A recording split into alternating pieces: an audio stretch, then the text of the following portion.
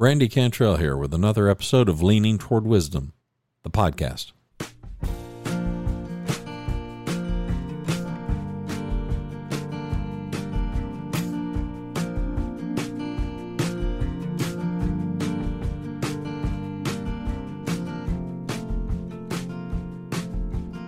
Back in August, a headline got my attention. It was a report about an NBC News survey that had found that 75% of Americans believed under current leadership, under President Joe Biden, that America's best days were behind her. On or about the same period of time, back in August, Gallup at news.gallup.com came out with a report, and the headline was, in the U.S., poor life ratings reach record lows. Gallup has got something called the Gallup Life Evaluation Index, and it reached its highest number in July of 2022. The index was formed in 2008. And it determined that there is a growing number of Americans who evaluate their lives poorly enough to be considered suffering. Yeah, well, these two things really got my attention. The Gallup article ended saying this: dovetailing with economic headwinds is a rising discontentment with U.S. moral values, which has reached a record high, with 50% of Americans reporting the state of moral values is poor.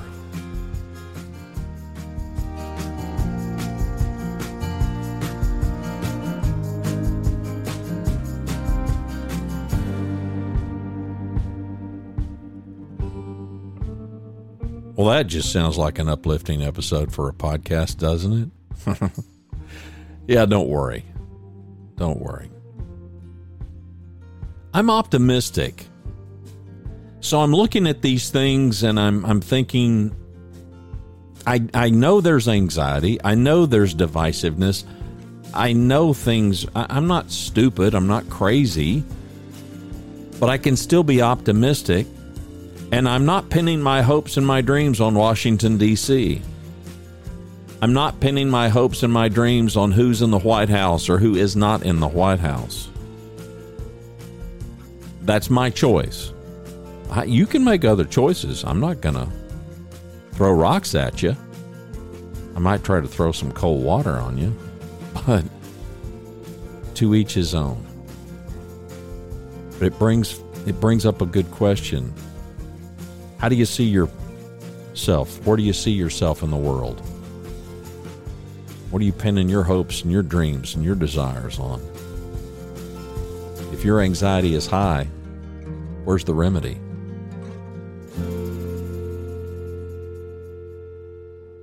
Greetings and welcome inside the Yellow Studio. I'm glad you clicked play. If this is the first time you've clicked play, I'm especially glad for you.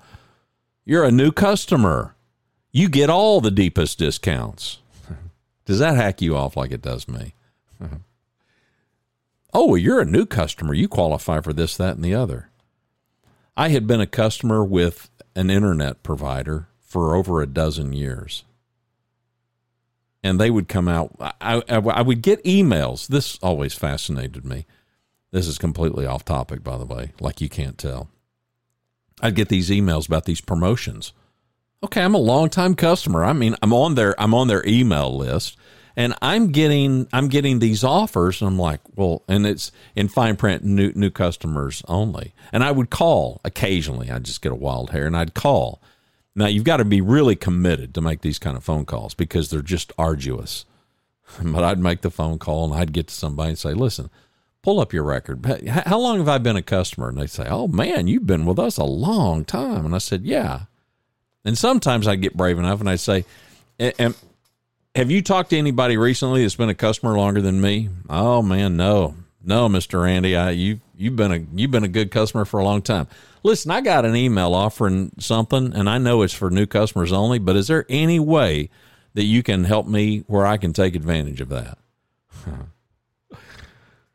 Oh, I'm sorry. We can't, I'm sorry. You've been with us for a dozen years, so we have to really hammer you. But the good news is by hammering you and by overcharging you, we're able to offer this very alluring offer to these new people. There's so much about life that just doesn't make sense to me, but I'm still optimistic. Go figure. Listen, for a pondering man, I read a couple of headlines and I just kind of glance at a couple of articles and it just compels me to hit the record button. And I so don't operate this way under normal conditions, but because of the things that have been going on in my life and I don't know, sometimes the urge just hits. And I resisted it for about the last hour or so, and I finally decided, forget it. I'm just going to do it. If it turns out to be a decent show, then I'll release it, and if it's a dud, I'll look at it and think, I'll get it off my chest, and nobody will ever be the wiser. That's the great thing about having a microphone and a record button. See, I can talk to myself all I want, and I don't. There've not been many times that I've done this, to be fair, that I've recorded something and didn't release it. I usually convince myself, you never know, right? I mean, come on, I'm the starfish guy. You know the parable of the starfish. I've told you that before. Little boy goes out on the beach. There's just thousands of starfish. They've washed ashore. He's out there throwing them back in the ocean one at a time. Old man spots him and says, "Son, what are you doing?" "Throwing these starfish back in the ocean." "Well, man, look, there are thousands of them out here. You cannot make a difference." He picks one up, throws it back in the ocean. He says, "What made a difference to that one?" That's kind of my attitude about releasing podcasts. Frankly, that's my attitude about everything. That may not be, in your mind, that may not be practical. I get it. In the business world, I can tell you straight up, it's not profitable as far as, we need to scale. See, I'm Mr. Anti-scale. And I'm not doing it to be a contrarian. I'm just leaning into who I am. I know some people and they want nothing more than to get up on a stage and be a keynote speaker and talk to big crowds of people. I could do it. It would so not be rewarding for me. Just wouldn't be rewarding. The analogy that I finally came up with about a dozen years or so ago, because people were like, well, how would you describe your personality? Oh, man alive. I mean, where do you begin? Well, here's what I came up with. See if you can come up with something for yourself. Offer me door number 1, door number 2. Behind door number 1, there's 300 people. There's some brilliant people. There's some even famous people in there. And you can go in there and you're going to spend 3 hours behind door number 1 with about 300 people. There's going to be food and snacks and drinks and whatnot. Behind door number 2, there are going to be 6 random. Before you could even finish the proposition, I'm already inside door number 2. I don't care who they are. I mean, give me 3 hours with 6 people because I figure I'm going to connect with one or more. And I'm going to leave after 3 hours knowing those 6 people really well. And besides, I'd be bored stiff and I'd be really uncomfortable behind door number 1. So that's me. That may not be you. You need to do you. And I need to do me. But I'm reading these things and I'm looking at this stuff and I'm thinking about this stuff and I'm thinking about all the high anxiety. I'm thinking about how divisive things are. I'm thinking about how many people seem to be relying on what's the Fed going to do? What's the interest rate going to do? Oh my, the supply chain things we've got, and all of the anxiety and the angst. And I'm wondering where are you putting who are you betting on here? Where are you putting your confidence? What do you think the solution to any of this stuff is? Well, I'm just going to share with you. I'm going to try to make this brief today. I'm just going to share with you what I'm doing. I don't know about all this other stuff. I just know about my life. So Rhonda and I sat down some months ago and I made a proposition. I said, what if we just architect the next let's call it year and a half of our life. What if we architect the next 18 months of our life? Can we sit down and decide this is what we would like the next 18 months of our life to look like? Well, we both agreed that, yes, we could do that. Newsflash. We didn't have any conversation about politics. We didn't have any conversations about globalization. I'm not saying that these aren't important issues. Just stay with me. Come on, I'm being practical here. We didn't have any conversations about the economy even. The only real conversation we had about the economy was whatever impact it might have that would directly relate to some of the goals and ambitions that we've got that might fit within that time frame. For instance, do we want to build a house in that time frame? We own some property in a place that we love. Well, we might. And the comment that I made in our conversation, and the only one that has any remote tie to the economy, was I don't want to pay at the top of the market, and I don't want to be up against major supply chain issues that will cause us to overspend. I don't want us to be in a position, for instance, if you need appliances, okay, you're going to wait 6 months, and oh, by the way, they're going to be about 30% higher than they normally are. No, would be my answer. I wouldn't try to figure it out. I would just say, we'll wait. So that was the extent of the conversation that had anything to do with anybody other than the two of us. It's our life. We're going to own it, lock, stock, and smoke and barrel. We're going to be responsible for our own lives, and we're working hard to keep it that way. Now, we're at a stage of life, you may not be. We are at a stage of life, we're not old, but we're not young. And none of us are getting any younger. By the way, you do know that, don't you? And so we're thinking ahead. Okay, how do we want our encore life to unfold? Well, let's just get the next 18 months let's focus on that. And that feels good, and it feels right. And it not only buys us some time, but there's a huge, huge benefit. And that's the excitement of planning, the excitement, the anticipation of looking forward to it. But to the point of the Gallup and the NBC results, my feelings about life, I care what happens. I care about world events, but they don't dictate my life. I mean, they just don't. I have these circumstances just like you do. Does the economy impact me? Of course it does. I'm out here, I'm buying gasoline. I'm buying groceries. If you're in Texas, I'm paying for energy. Hello, Bill. Man alive. Talk about a thing out of control. I mean, in so many ways, listen, I love Texas, and at the same time I have this love-hate relationship with Texas. I'm an OU Sooner football fan. You do know that. Unapologetic about it, too, by the way. But, man alive. Property taxes, energy cost, it ain't all just great. Okay? So if you're looking for Texas to be the utopia, it's not. Newsflash, there isn't one. You're going to struggle no matter where you are. There is a degree of suffering no matter what state you live in, no matter what's going on with you. Even if you have a seemingly unlimited bank account, I can promise you, those people, there is some rate of suffering in their life as well.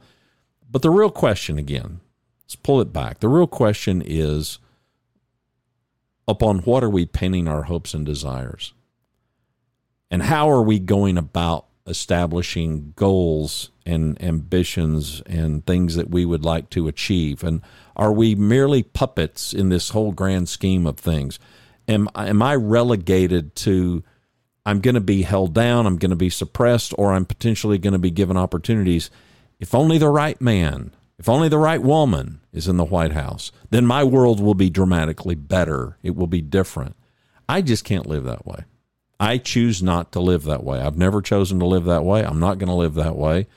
I'm happy and I'm proud and I'm grateful. I'm thankful that I live in a republic. I'm thankful that we live in a democratic republic in the United States. I'm thankful for the government, and I pray as I'm supposed to. I pray for our leaders to lead us in peace, to lead us well, mostly to lead us so that we can continue to live our Christian lives the way we need to and want to without any government interference. And that's the ongoing prayer.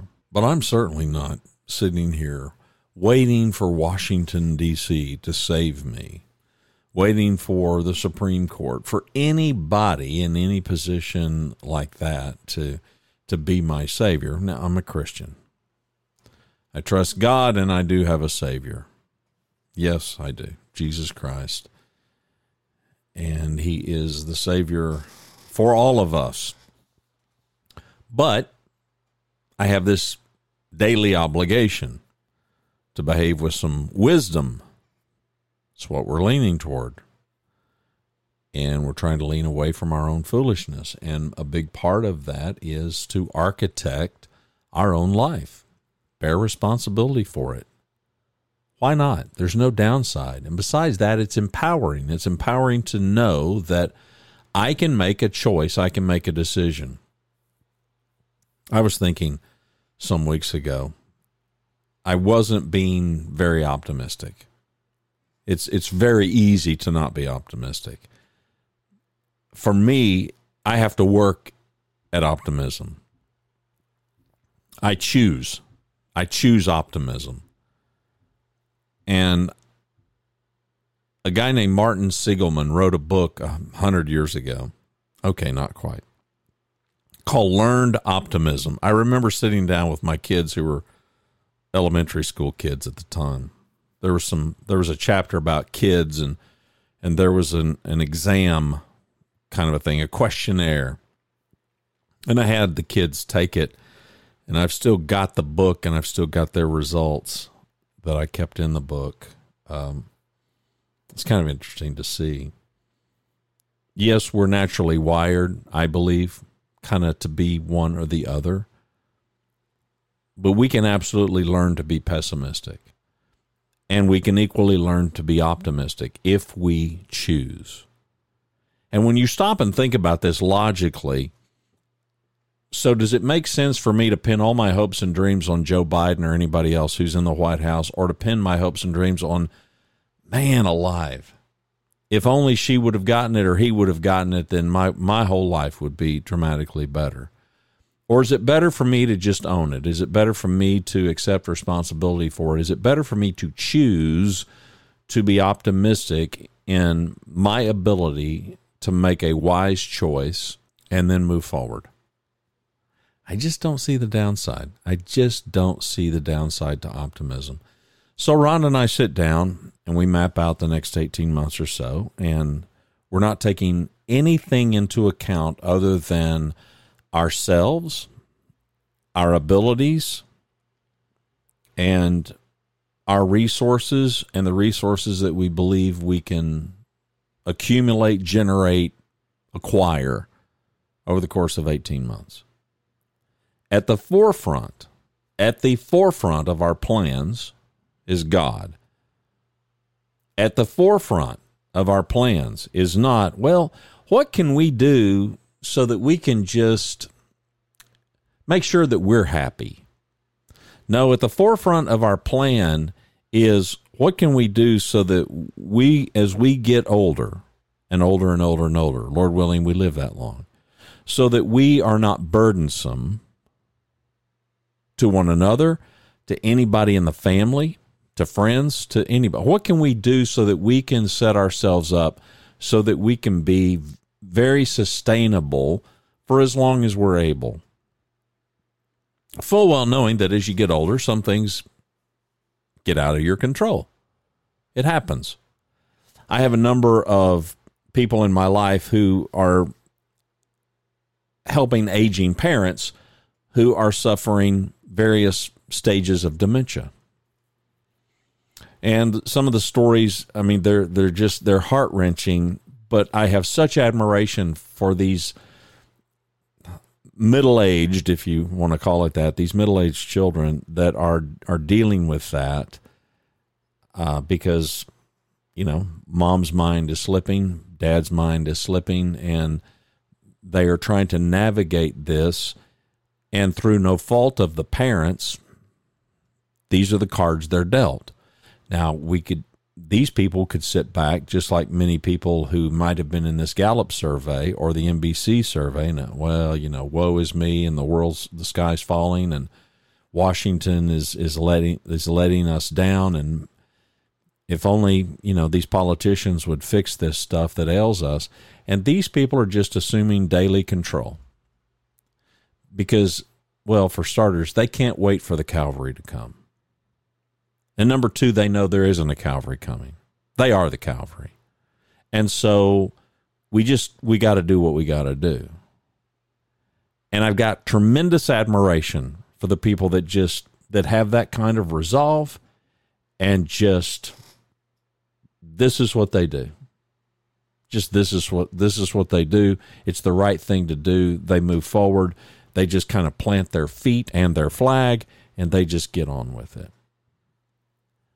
I believe in that. I just do. I believe in that. And I believe that it's a message that might be worth sharing and it might be worth telling, because I know that so many people are wishing and hoping that some miracle will happen. It won't. It won't. God is in control, and God continues to give us all breath and sunshine and rain and the things that we need, and he wants us to do the right thing. It's up to us whether we do or not. You've heard me say it before. The same God that created us with the capacity to love him necessarily had to give us the ability to hate him, because he wants us to choose. He gives us the ability to choose. He could have created us as robots, but he didn't. He made us as humans who have a mind of our own and an ability to think and decide and do for ourselves whatever we please to do. We can choose to serve him. We can choose not to. We can also choose where our faith is going to be. We can choose what we're going to believe in. We can choose how we're going to see things. We can choose optimism. We can choose hope. Or we can choose hopelessness. And we can choose suffering. And we can choose to think that we're victims. And we can choose to live our life with the phrase, if only. If only Trump would have won. If only Hillary would have won. If only Bernie would have gotten a nod. You know, who cares? Lord willing, I've got 18 months ahead of me with the immediate plan with my wife. Lord willing, we are able to execute our plans, and if we can't, we can't. We're sitting at lunch the other day, and I made a comment to her, and I firmly believe it. I said, we know that we're going to be able to do, Lord willing, what we want to do. Might it not be the ideal that we're thinking right now? Maybe not. Maybe not.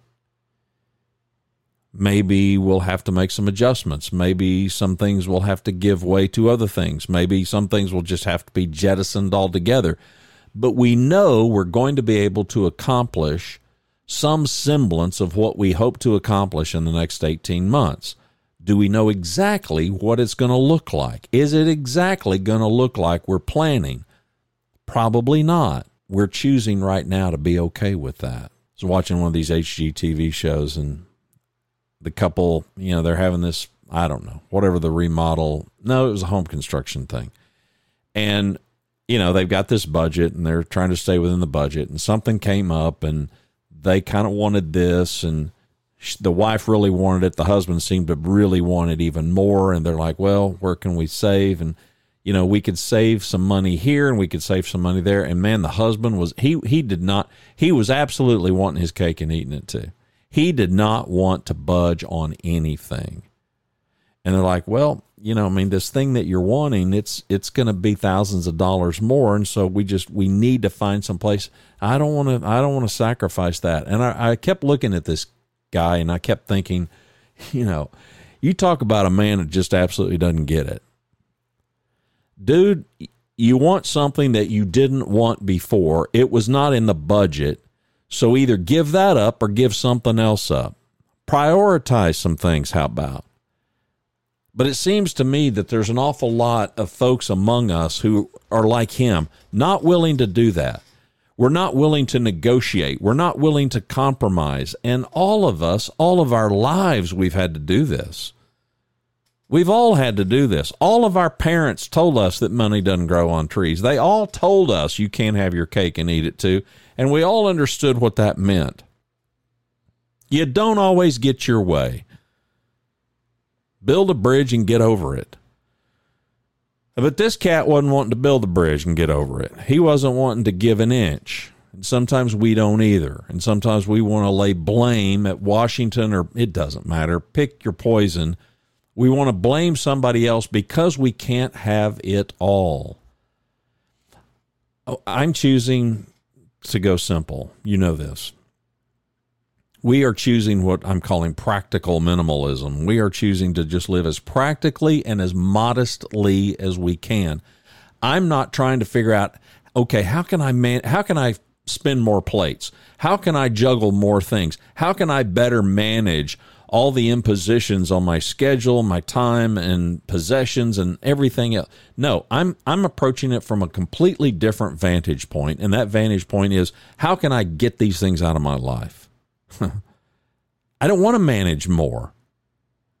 I would rather have fewer things and then manage those things really, really well. I don't put all your eggs in one basket kind of a thing.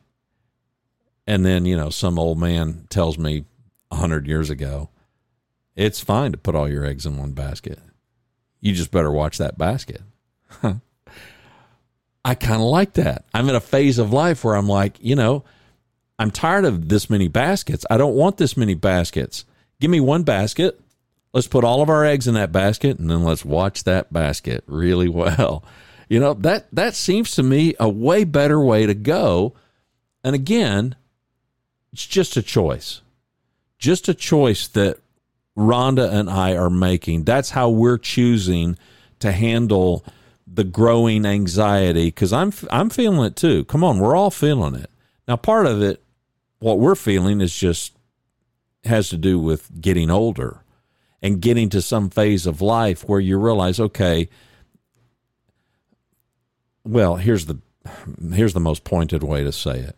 Do you wait until you're 80 years old? No. If you're thinking about retirement, whatever you think about retirement, and for me, I've told you ad nauseum, I'm not thinking about not working, not making income. I've never had a desire for what people traditionally call retirement. But when you get to be 65, that's considered kind of retirement age. Okay, well, neither of us is retiring. So there's that. But you do start thinking about some things, the next phase of your life, and you're smart enough by the time you get to be our age, you've dealt with enough older folks to know that if you continue to live, it's going to happen to you too. I was talking to somebody the other day, and this place that I love so much over in Arkansas, lady up in her 80s, she had lived over there for a good long while, but she needed to sell her home and move back closer to where one of her kids was because she was getting older. Good on her, good on the kids for doing what they got to do to help take care of mom. And you can think, well, kind of sad on one hand. She's leaving this gorgeous place where she's been for a good while, but it was just time. It was just time. Those stories aren't lost on me and Rhonda. We're thinking about those things, and we're like, okay, so we've got this window here right now, it would appear. We've got this window that we can make some decisions, but we've also got a plan for the future. And part of the future that we're planning for is we do not want to be a burden to one another. We don't want to be a burden to our family. We don't want to be a burden to friends. We don't want to be a burden to anybody. So how can we create a life that will be as self-sufficient, as self-sustaining as possible?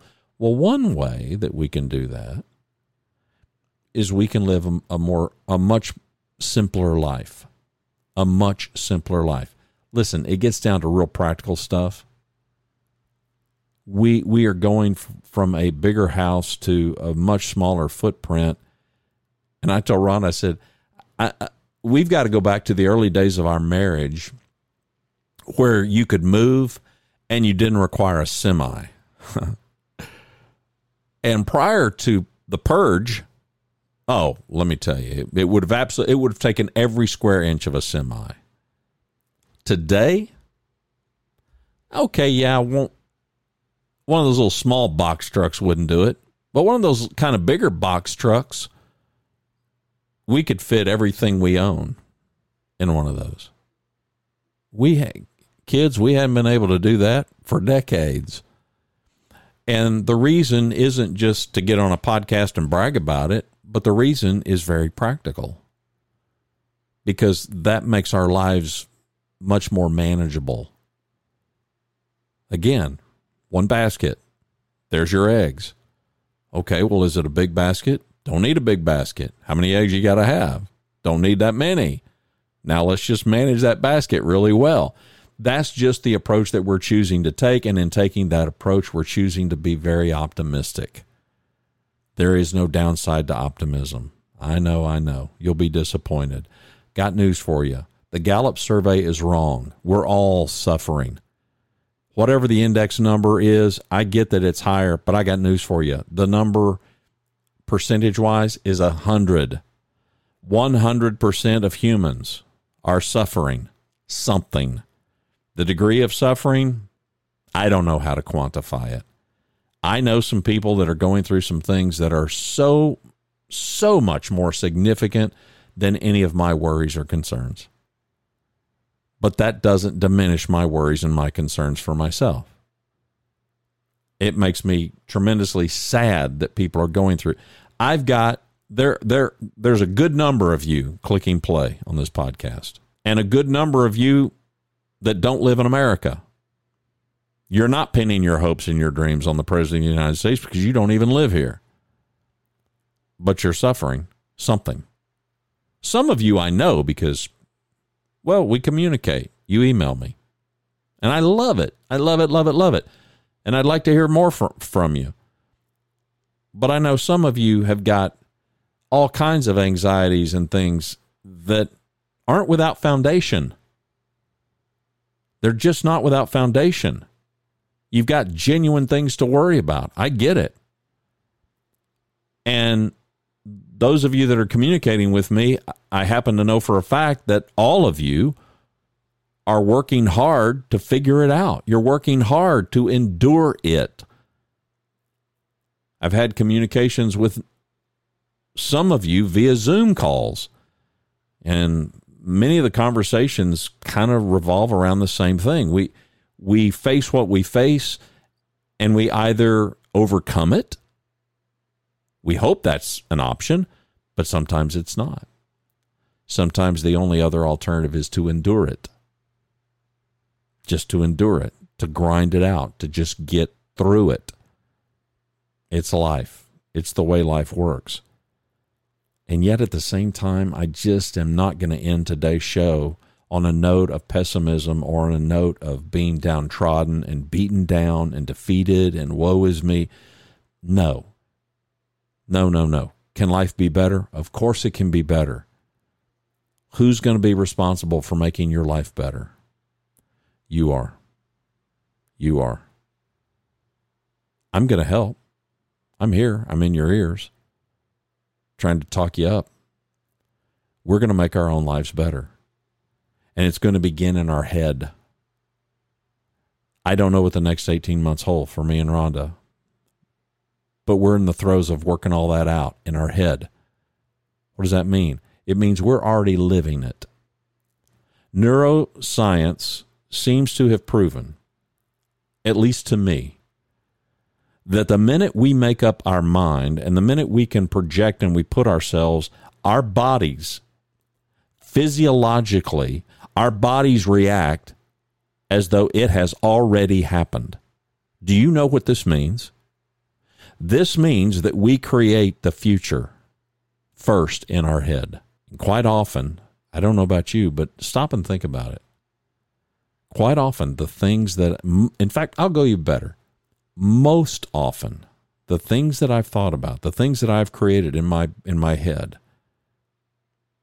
came to fruition. Not because I was able to manifest them, not because of this law of attraction, not because I know a secret. I don't believe any of that.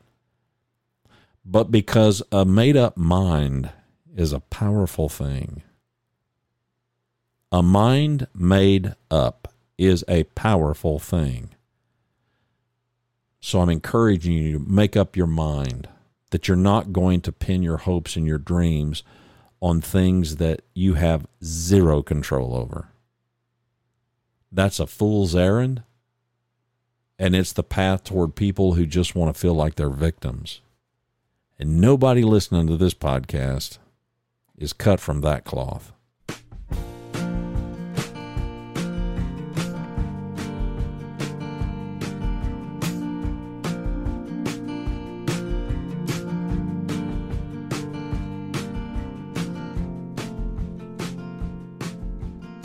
Was it worth clicking play? I hope so. It was worth hitting record for me, because I know that there's a significant amount of suffering and pain and anxiety and angst.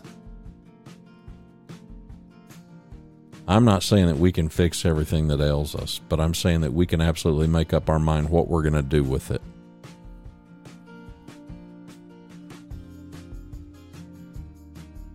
I was thinking the other day, some circumstance came about and I was kind of immediately thinking about what could go wrong. And I stopped in my tracks and I thought, this is stupid. I'm gonna choose to believe that this is gonna go great. That it's gonna be just fantastic. And I did.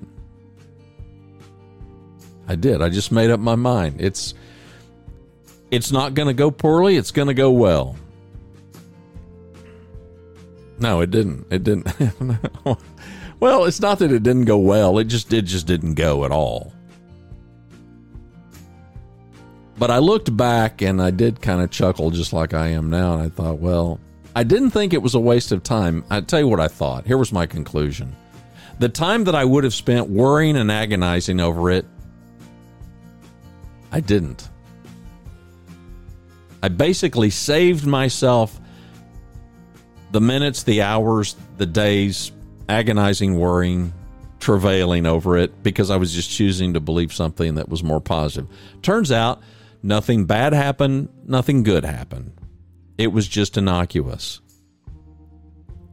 But in that moment, I realized that by incorporating the power of a mind made up to think the best, man, I mean, it made the passing of time and the other things that I was involved with much more profitable, because I wasn't fixated on, well, this could go wrong and that could go, oh man, what about this and what about that and what about this other? So even if the outcomes don't come to fruition, the time spent is way better. I hope you've had value spending time with me. The website is leaningtowardwisdom.com. My name is Randy Cantrell. Greetings and welcome inside the Yellow Studio.